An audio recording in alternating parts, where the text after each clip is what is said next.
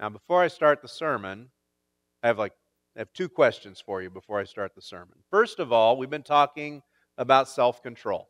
And I just want you to consider this question. How essential is self-control? I mean, how important is self-control really? Is it essential to your character? Is it essential to the life that you live? Is it essential to the way that you live that life and the future that you plan and the way that you handle the stresses that you encounter? So, how essential is self control? And the second question I want you to consider is this: how delicious are marshmallows? I want you to think about that and watch this little video. Oh, didn't you just feel for those kids? I love the ones that took their marshmallow and they just kind of picked at it. Maybe they won't notice if I just take a little bit off the top and turn it over. And I'm not going to eat this. It's been in my pocket all day, by the way. I'm not going to be eating that one anytime soon. Caleb wants it. He can have it a little later. But you can just see it on their faces. They wanted to eat those marshmallows so bad. And there were the ones that would pick just a little bit. Maybe no one's going to notice. And then there were the others, no pretending. They just shoved them right in. Go ahead and eat it now. Well, that test is called the marshmallow test. And the marshmallow test has been around for a long time. In fact, many years ago, there was a university that gave a group of preschool students, preschoolers, that marshmallow test, and then they kind of followed their lives for 30 years. For 30 years, they followed these children's lives, and they watched the choices that they made. They watched the jobs that they worked at. They watched their relationships, the education choices that they made, how they spent their money or how they saved their money, and how they related to their families. And after following them for 30 years, what they found was that the children who did well at the marshmallow test, they did well in life. Consistently, they had more success by every measure.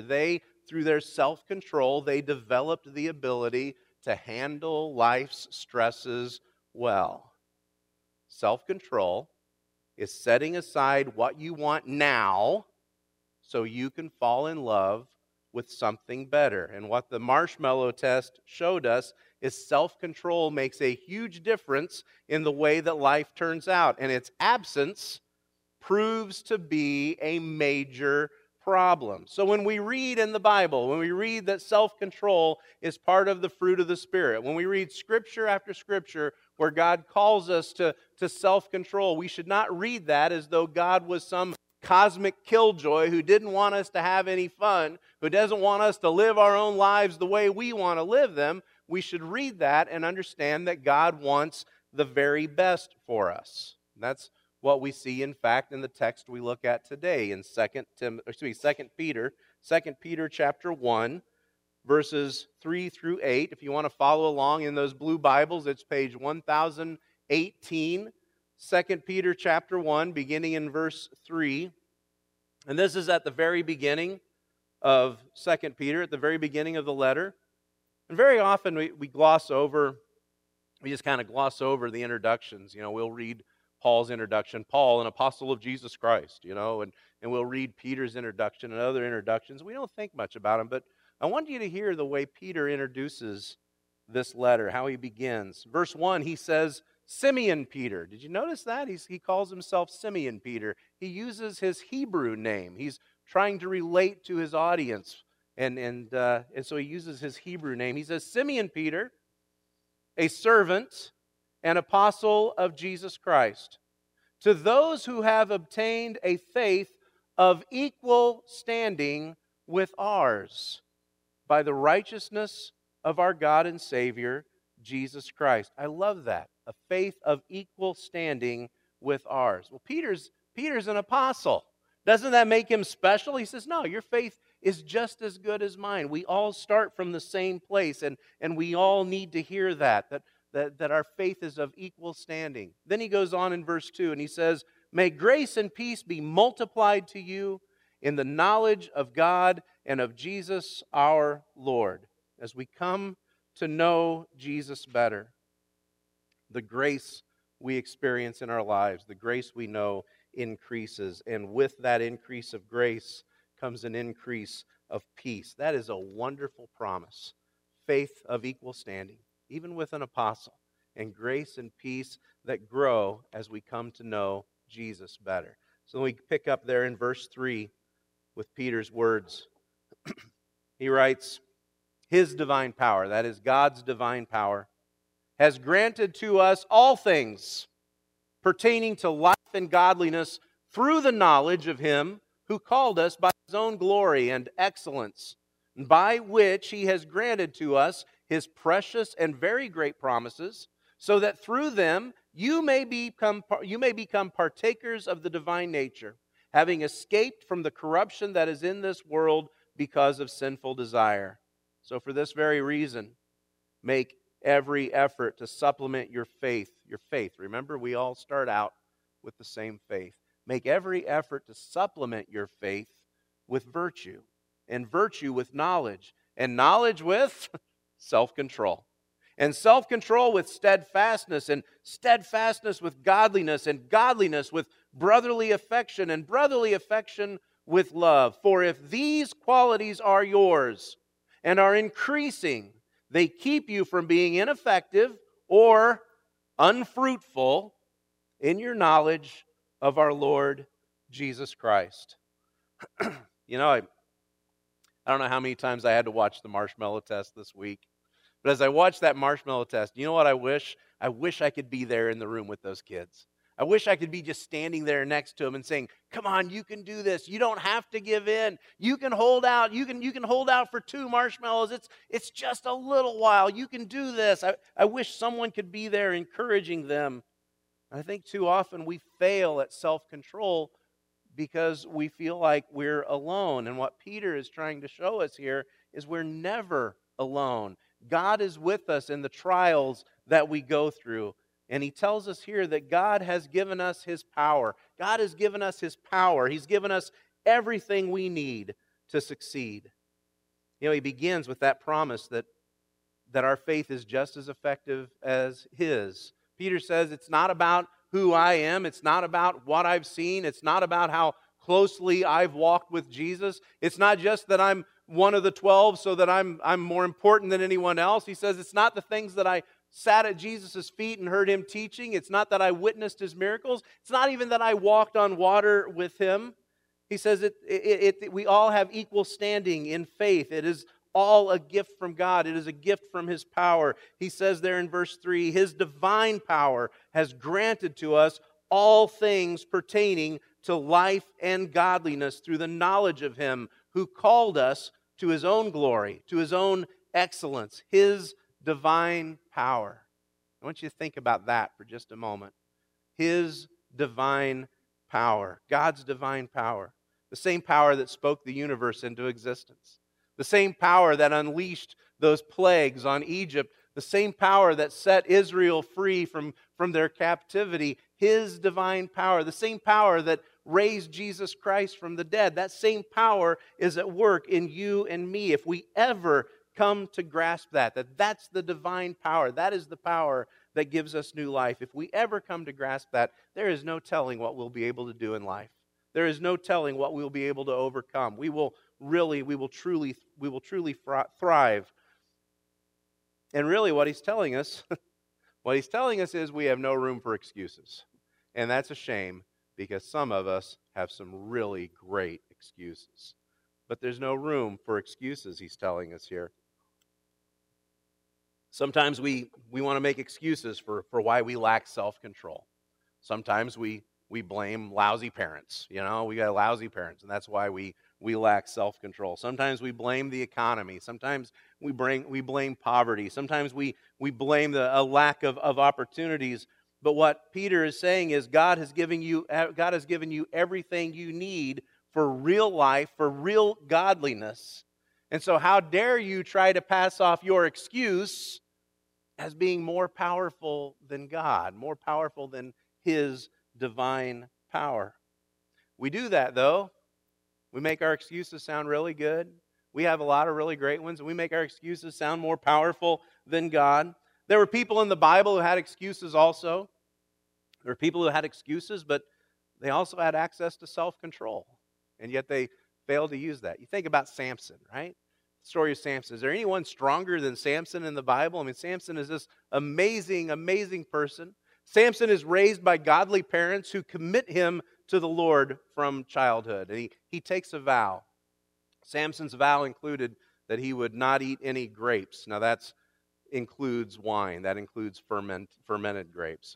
So Samson would not have any wine. The second commitment in that vow was that he would touch nothing dead. Okay? So as his vow was made, he would not touch anything dead. And the third commitment as the vow is the one that everybody remembers. Samson was not going to cut his hair, right? So what does he do when you read the story of Samson? Well, first of all, he gets drunk. Secondly, and this is the really disturbing part, I've never liked this part of the story, he's walking along the road, and what does he see on the side of the road? A carcass, a lion carcass, and inside the lion carcass is honey. So what does he do? He scoops his hand in and he takes the honey out and he gives it to his friends, but he doesn't tell them where it comes from. I think that's the most brilliant thing that Samson did. Don't ever tell somebody that you did something like that. But he touches a lion carcass, and then the third thing, what does he do that finally costs him his strength? He has his hair cut. He had every chance in the world to follow God, and he didn't have the self-control to avoid the things he should have avoided.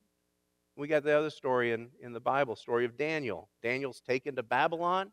He is promised that he can eat the king's choice food. He can have the best food in the land, and he turns it down and keeps his commitment to God. Now, was Daniel a stronger person than Samson? I don't think so. But what Daniel had was a commitment to self-control. He chose to rely on God. God hasn't called you to do this by yourself. You notice in verse 3, it says that He calls us to His own glory. He calls us to His own glory and excellence. He wants you to know Him. He wants you to know His power. He doesn't want you wallowing in sin. He wants you to overcome temptation. And He's given you everything you need to do that. God has given you His power. But that's not all. Peter goes on and he tells us that He's also given us His promise. He's given us His power. He's also given us His promise. And His promise is that you belong to Him. That's His promise to you, that you belong to Him. So His divine power has given us everything we need for life and godliness, to truly live and to truly live well. He's not called us to failure. He's not called us to our sin. He's called us to His glory. He's called us to His excellence. That's the life God wants for you. He's on your side. He wants you to succeed. That's not just His wish for you. That's not just what God hopes for you. That is His promise to you. He says in verse 4, by which He has granted to us His precious and very great promises, so that through them you may become partakers of the divine nature, having escaped from the corruption that is in the world because of sinful desires. It's not just promises. He says they are His precious promises. They are His very great promises. I mean, that sounds pretty significant, doesn't it? They're precious and they are very great. God truly wants the best for you, and He's going to give you His very best. And He says these promises do two things for us. First of all, these promises enable us to partake of His divine nature. Earlier in verse 3, He talked about His divine power that creates everything, His divine power that holds the universe together. His divine power can hold you together also. But here it's not His divine power, but His divine nature, His very nature. I mean, that sounds huge. What does that promise do for us? He says that His divine nature, that we become partakers of His divine nature, and that we can escape the corruption of this world caused by sinful desires. This world is corrupted. You get that, right? This world is corrupted. We all know that. We get that. This world is messed up. Is the world ever going to get better?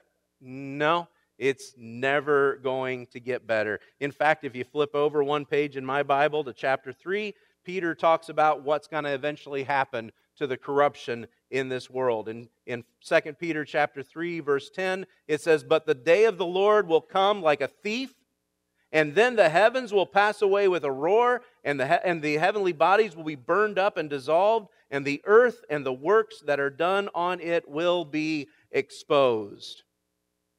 That's where corruption eventually leads. It never gets better.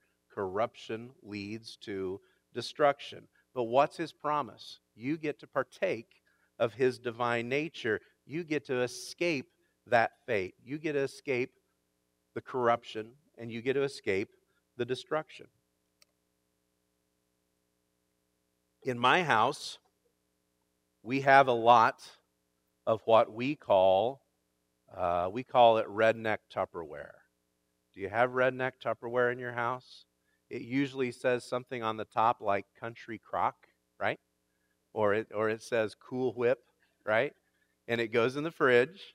And is there Country Crock in there? No. There's, last week's chili might be in there, or the leftover meatloaf goes in there, and you put the lid back on and you shove it to the back of the fridge. You got redneck Tupperware in your house? Come on, show me your hands. There you go. You got redneck Tupperware. Here's what you don't have in your house. You don't have Connor in your house. And Connor has figured out that just because it says Country Crock, it may not be full of fake butter, okay? There might be ribs. There were ribs in it the other day. There might be that it's got the meatloaf in there. It's got chili in it. And so Connor will find that in the middle of the night. He gets up and he finds it, and he takes it out of the fridge. And then a few days later, we find it. We smell it. And sometimes it's behind the sofa. Sometimes it's tucked away in his room. Now, here's the beauty of it being redneck Tupperware and not real Tupperware.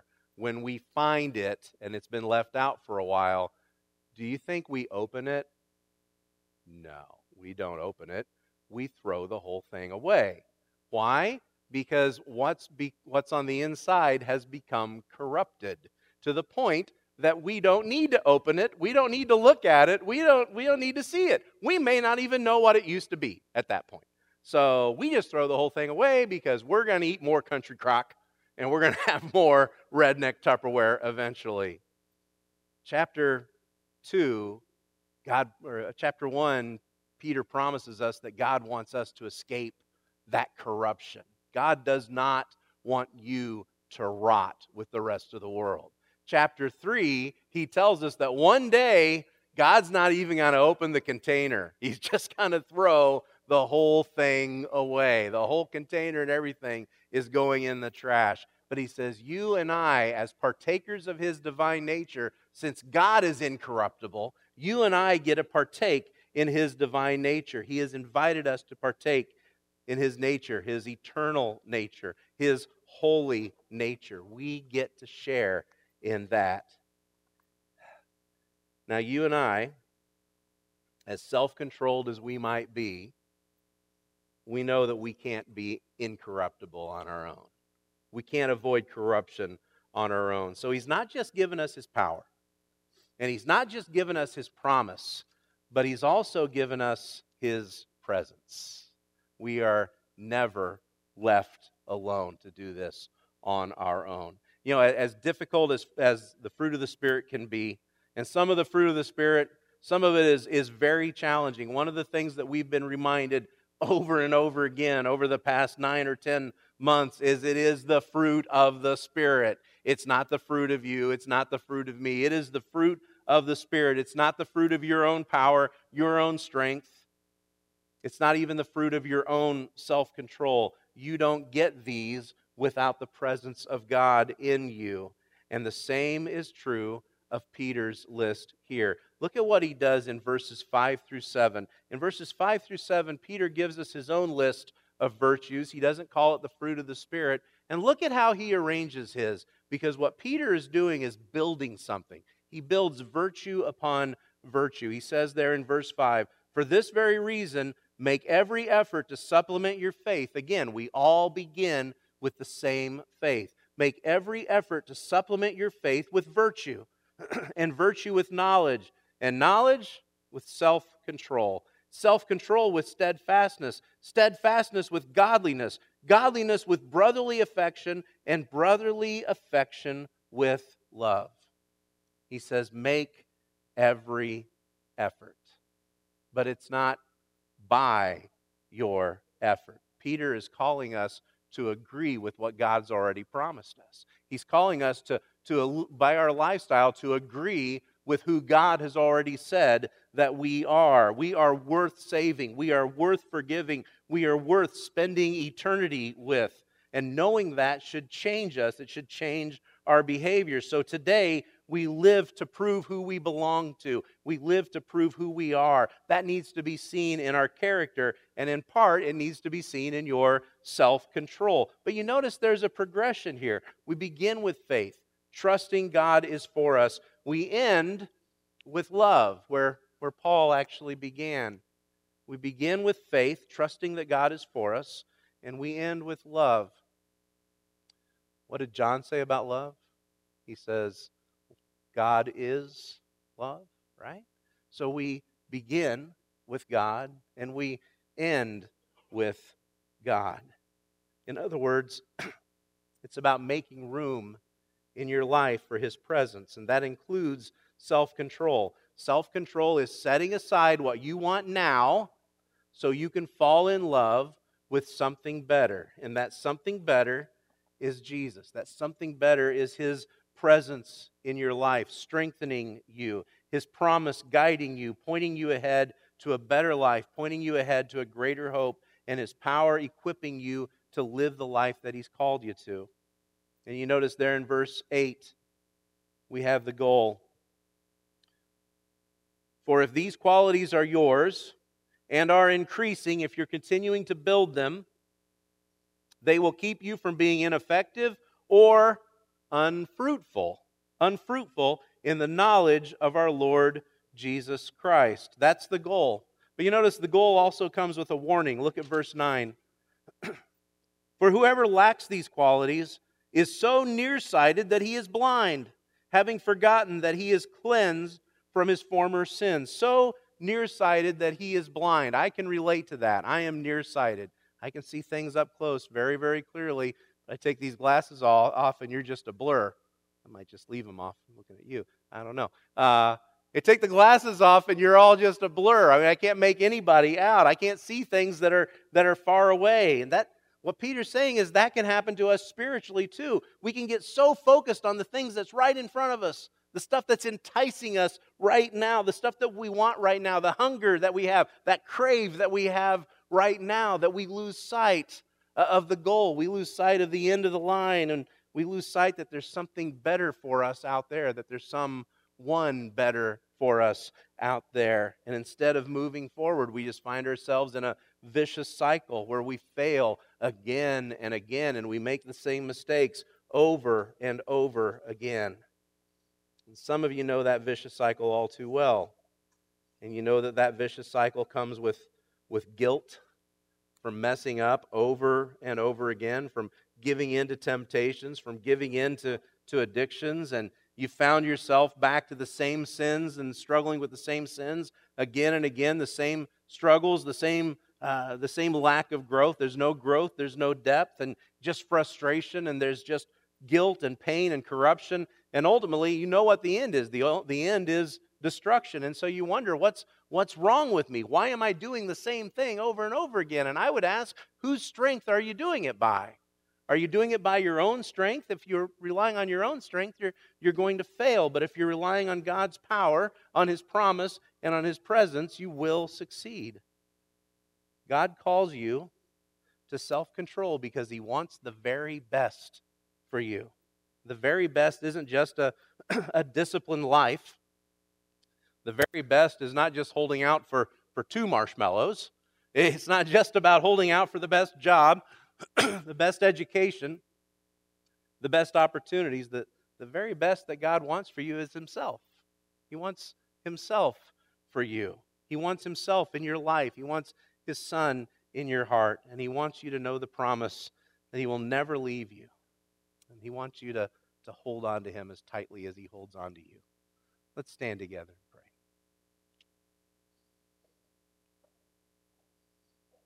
Father, we are very aware of what we don't have. We're very aware of our own weakness.